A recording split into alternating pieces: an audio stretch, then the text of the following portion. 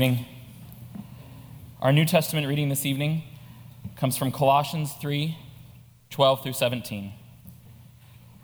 Put on then, as God's chosen ones, holy and beloved, compassionate hearts, kindness, humility, meekness, and patience, bearing with one another, and, if one has a complaint against another, forgiving each other.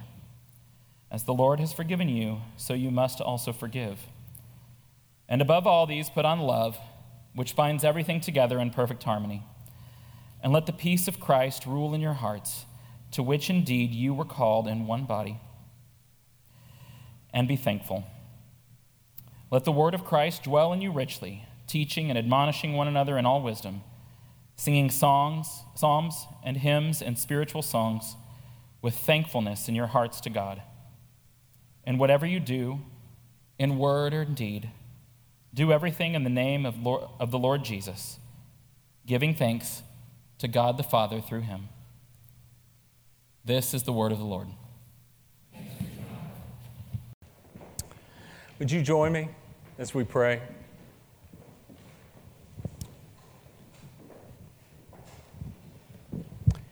Oh God, by the power that you have, open the eyes of our hearts. We pray you would bring us new life.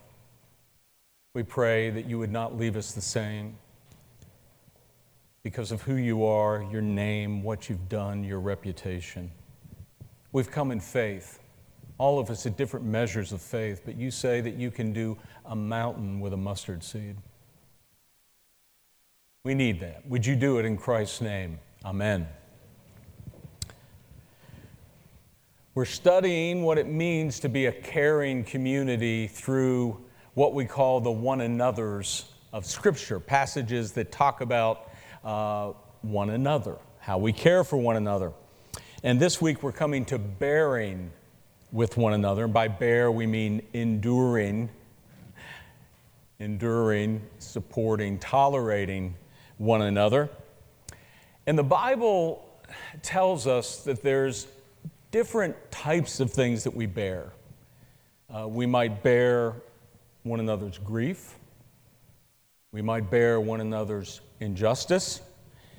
We might have to bear with one another's suffering. We might have to bear, as we talked about last week, with the spiritually growing or weak, right?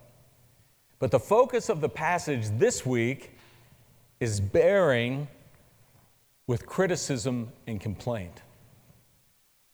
And in some ways, it's an introduction to what our brother Andrew will preach on next week, forgive one another. And as it's July 4th, my mind was drifting to jobs where there's a lot of criticism. And I thought, well, the president, that's a pretty tough job, isn't it? Right? You get a lot of criticism if you're the president. I don't care what party you represent, when in history. And of course, one of the presidents that was famously known for enduring a lot of critique was Abraham Lincoln. In fact, one scholar says this: Abraham Lincoln was slandered, libeled, and hated perhaps more intensely than any other man to ever run for the nation's highest office.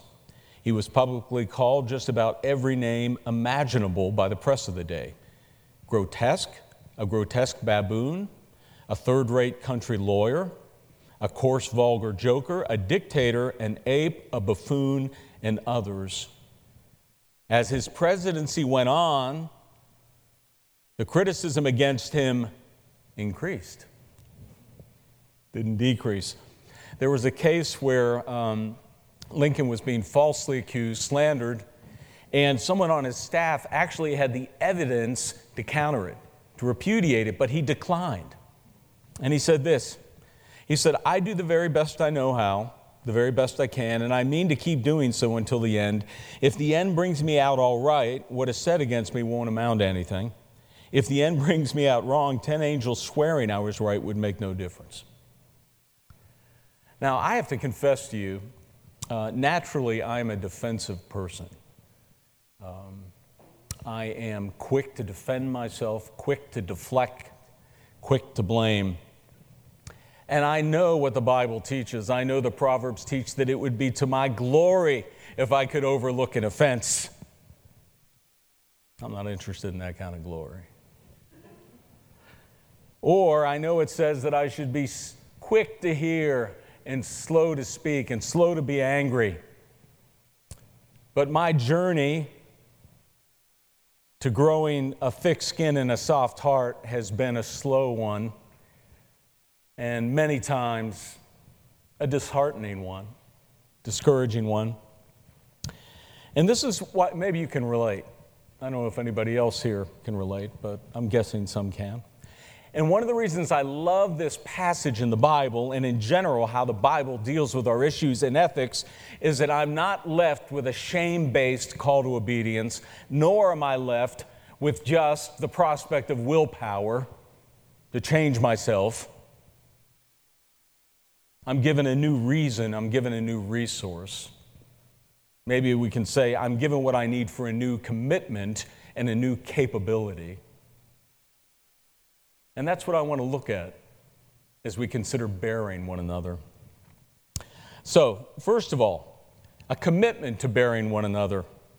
Now, if you've ever watched professional weightlifters do the really heavy ones, the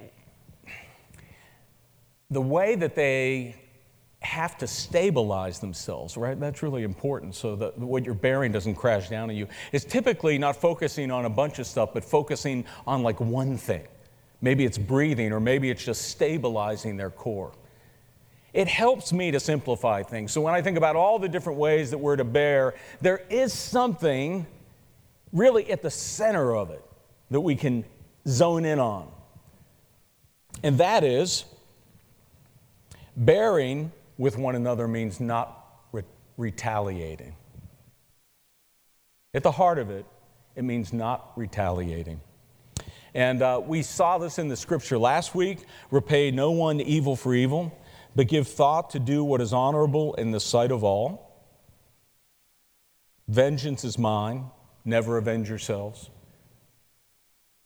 Or as the Apostle Peter would say, all of you have unity of mind, sympathy, brotherly love, a tender heart, a humble mind, and do not repay evil for evil or reviling for reviling.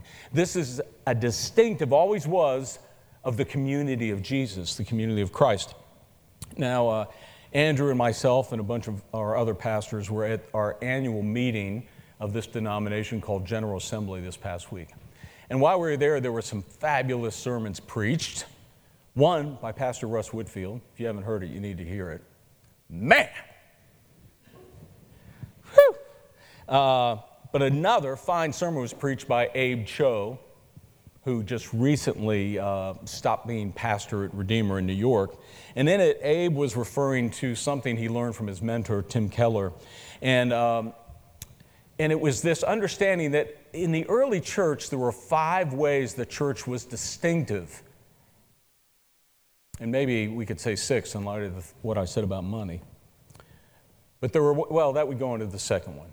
Here are the 5 ways. First of all, it was distinctive and it was diverse racially and ethnically.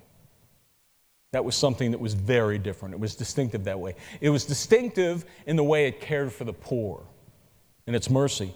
It was distinctive in the way that it protected the unborn, going rescuing children that had been discarded. It was distinctive in its sexual ethic and this idea of covenant and one man and one woman or celibate lives.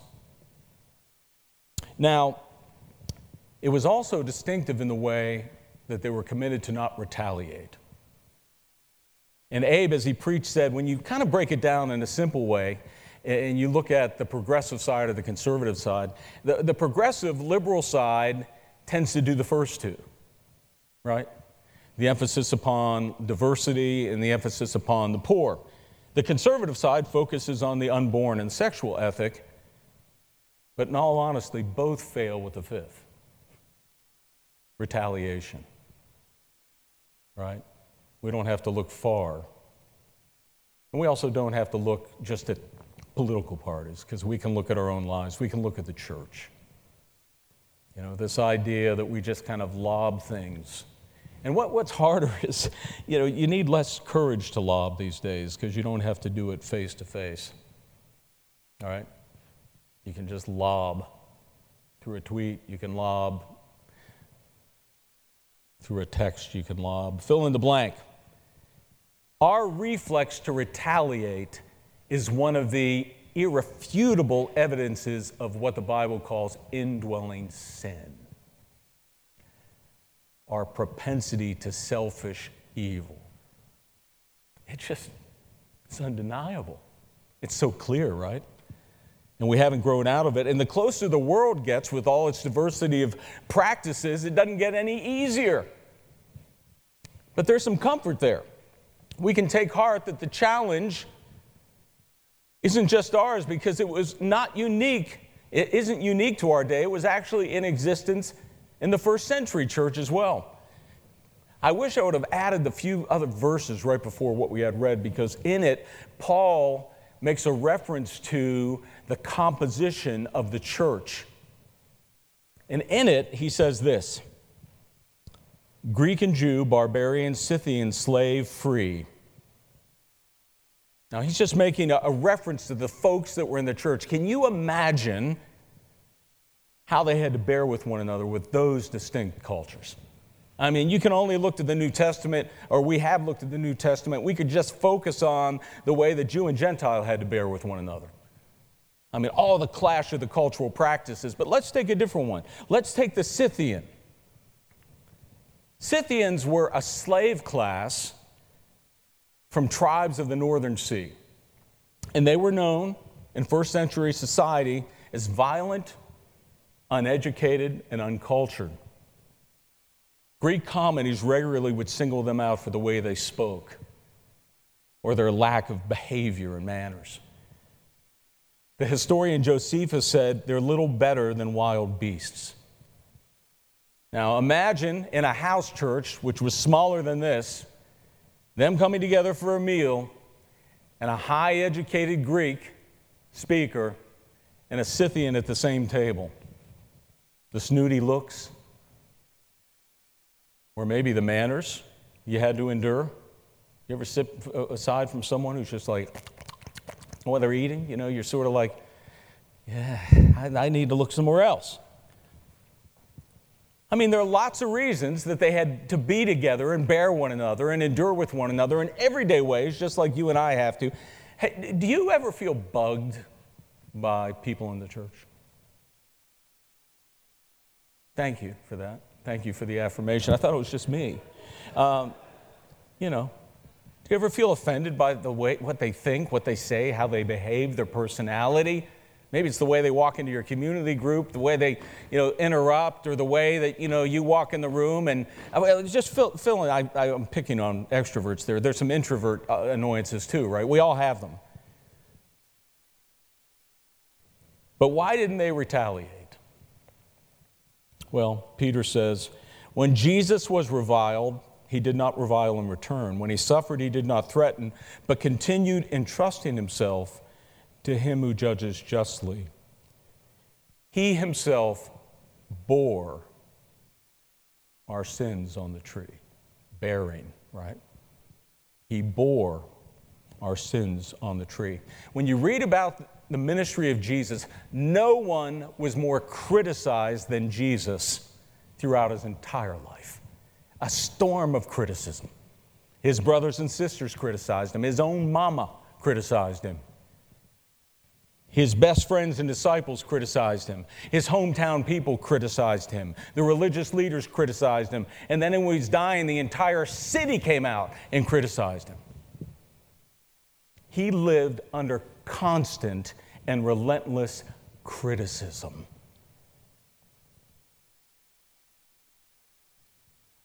And some of you know what that feels like. Because maybe you've grown up in a home where how you made your eggs, how you loaded the dishwasher, how you brushed your hair was just criticized. Or maybe you're working for a boss right now and it's just like constant criticism. The Lord can sympathize.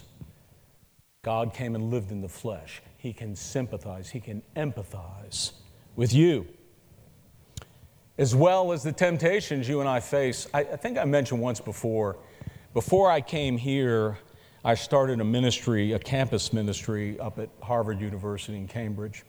And my first year or two, I was troubled by an individual who really was opposed to me doing the ministry. And sadly, it was someone in the church. The church ended up disciplining them. It was a minister, larger church. And at one point in this criticism, and I think at one point, I forget where it happened, how it happened, but I was talking to the senior pastor, who was a wonderful guy, and I'd been, I just felt like, you're not doing enough. I'm having trouble in this ministry. My life is hard. Why isn't the church doing more? And I began to sort of do that, and he stopped and he looked at me and he said, Glenn, you must trust the providence of God. I've never forgotten that. I remember exactly where he said it. You must trust the providence of God. What he meant by that is you must trust the timing of God, the wisdom of God, the rule of God, the circumstance that God is at work. You must trust those things. As the passage I just read you, trust in the one who judges justly. He had rightly diagnosed behind my anxiety and behind my anger and my frustration was ultimately distrust of God. And really, if you wanted to go a little bit further, it was complaint about the character of God. Now, that's a big deal in the Bible. Israel complained, and a whole lot of them were scattered in the desert. But I want you to listen to this passage from Jude. He was a brother of Jesus. Small little letter in the New Testament. And he's talking about the second coming of Jesus Christ. And he says, Behold, the Lord comes with 10,000s of his holy ones to execute judgment on all and to convict all the ungodly of their deeds of ungodliness that they have committed in such an ungodly way, and of all the harsh things that ungodly sinners have spoken. And you know what is first on the list? Grumbling. Would you expect that? I mean, in my mind, it's like 10,000 angels coming, and the Lord will there's a list I would put way before that. Assaults, prejudice, racism, abuse. I would put all these things, and this gets listed on the top of the list. Wakes me up, sobers me. And who of us could stand at that judgment with the way that we've treated our neighbor or brothers and sisters in the church, right? The retaliation. But praise God, there was a first coming. The first coming of Jesus, where we're told he came to bear our sins in his body on the cross. The good news of the gospel is the Son of God comes. The first time he comes, he steps into your judgment. The just criticism of heaven for your sin and my sin goes on him. And so, we find ourselves righteous before God. Our consciences are quiet. We find our sins have been cast, as we heard earlier, as far as east is from the west. That ought to be encouragement to those of us that tend to be critical. Because my guess is, if you're a critical person, you also feel the weight of that guilt. And you probably beat yourself up, and you probably feel like, I want to encourage you that new beginning. New beginning whenever you need a new beginning. He not only heals us of the unjust criticisms against us and the wounds we've suffered, he heals us of our sin. Which gets me to the second point, and more briefly, that sets us up for the capability. So you remember what I said, I'm so grateful that I'm not just left with willpower, And so, number one, we're trying to get a clear idea, what is at the heart of all this sort of like problem with bearing, with criticism, bearing with one another? It's an impulse to retaliate. And in that, I see Jesus coming forward and stepping into it, not retaliating against me, but suffering. But one of the things that I love about the Bible is how practical it is when it comes to grace. Grace isn't just there for your failures. It's there for your empowerment, for your progress. And you see it in what precedes. What comes before bear one another? I don't know if you have the passage before you. If it's printed, it's probably gone now, but that's okay. I'll read it. Before it says bear with one another, this is what comes. Put on then as God's chosen ones, holy and beloved, compassionate hearts, kindness, humility, meekness, and patience. Before we're called to bear with one another, we're called to reckon with the position that we have. Now, those of you that have seen the movie Emma, there's been a couple versions, or you've read the book Emma, Emma is a young, high-spirited, somewhat spoiled, character. And there's a scene where she and some of her companions are on a picnic.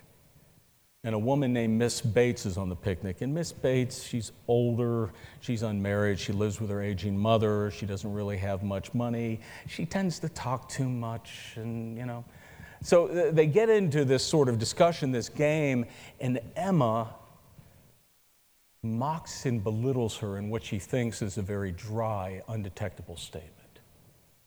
But it's not. There's this awkward silence, and then this woman begins to kind of stammer and stumble, and she's just like exposed and laid out. And Mr. Knightley, Emma's older friend, I don't want to ruin the ending, he comes to her, and those of you who have seen it, this is one of the climaxes of it. He says, "How could you be so insolent in your wit to a woman of her character, age, and situation?" Emma then sort of brushes it off and said, she didn't understand me anyway. "I assure you she did. She felt your full meaning. She has talked of it since. She is poor.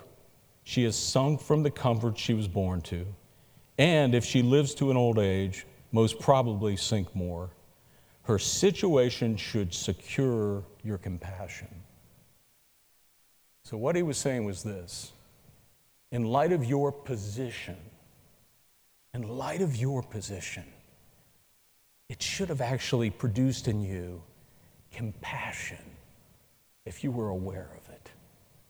If you would really take into account the privileges that you've had, what you've been given. And that's where the Apostle Paul starts with you and I.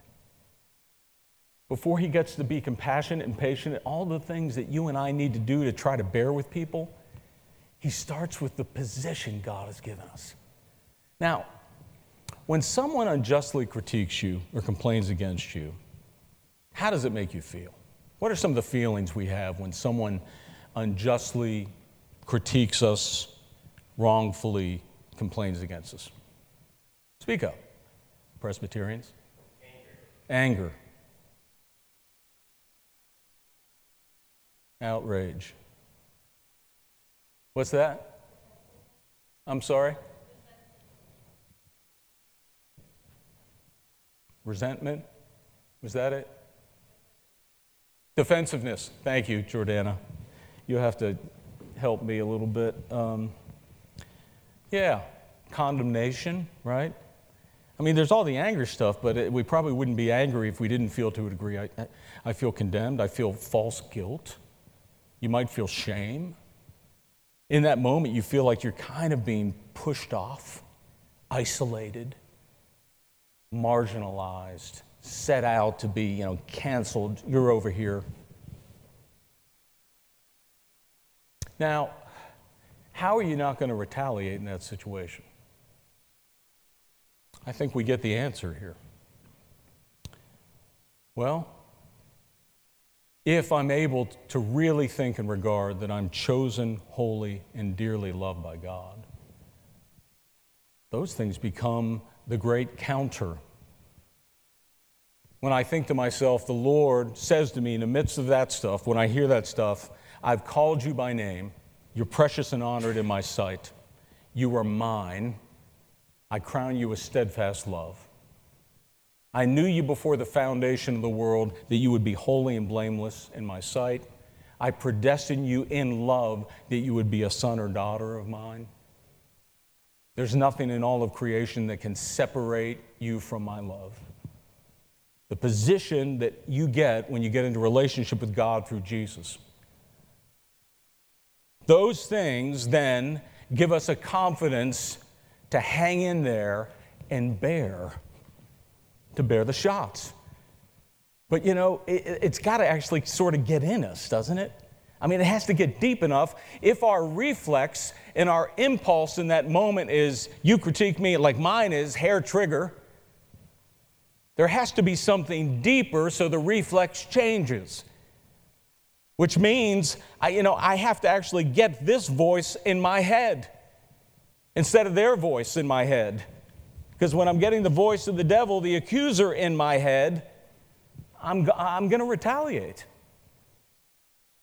And so what I do is I pour over these words and I pray that the Holy Spirit embeds them deeply in my heart.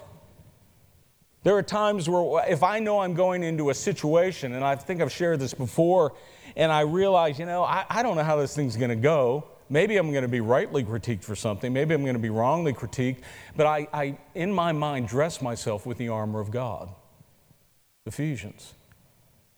The breastplate of righteousness, that God, by His grace, has said, yeah, you're this bad and you're a lot worse, but I receive you. I've made you righteous.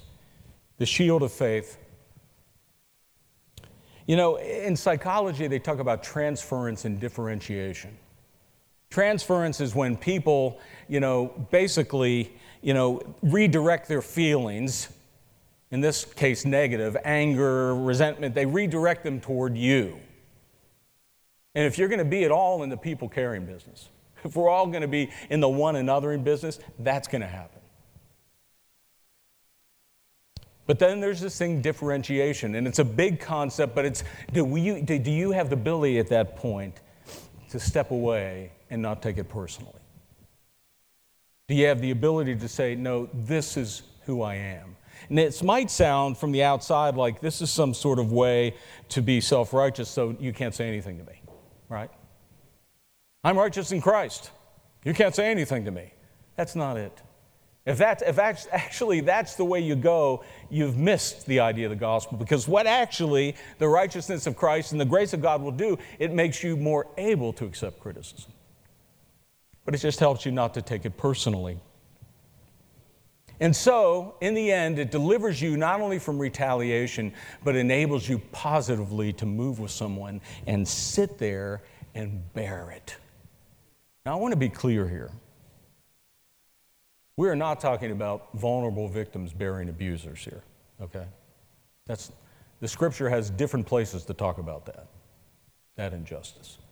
What we're talking about is brother-sister relationships, relationships with my neighbor, because this is the ministry of Jesus.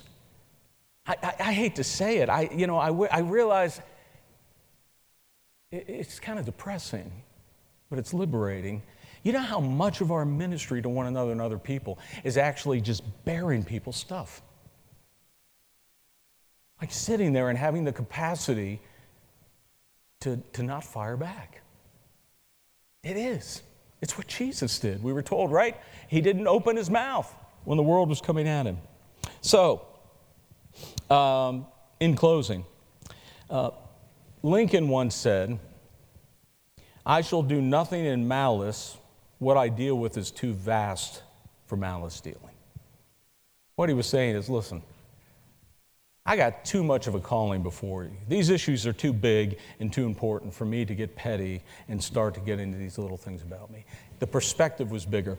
You and I have to have that as well. We need to say, the glory of God is so vast. What God has given to me in the gospel is so vast. His love is so vast. The grace He's given me is so vast. my position is so vast that, I can bear this. I can take this. And it's only after we do that, I think, we have that ability or that moment to speak into someone, and we speak the truth in love, right? I think it's only after you do that you actually say something in a compassionate way and not like, I'm waiting, and bang, I Jenga'd your whole world. We don't do that. So, let's pray God will help us to bear. We think, Jesus, about you physically bearing the cross, and then we think about when Simon was pulled in to bear it part of the way, and you have called us into this privileged position where you have borne everything for us, but you do call us to pick it up as a ministry of yours. And so we pray that as our community, we could be known as one that doesn't retaliate, that whether it's with the culture or with one another. Give us, Lord, confidence in the position you've given us. In Christ's name, amen.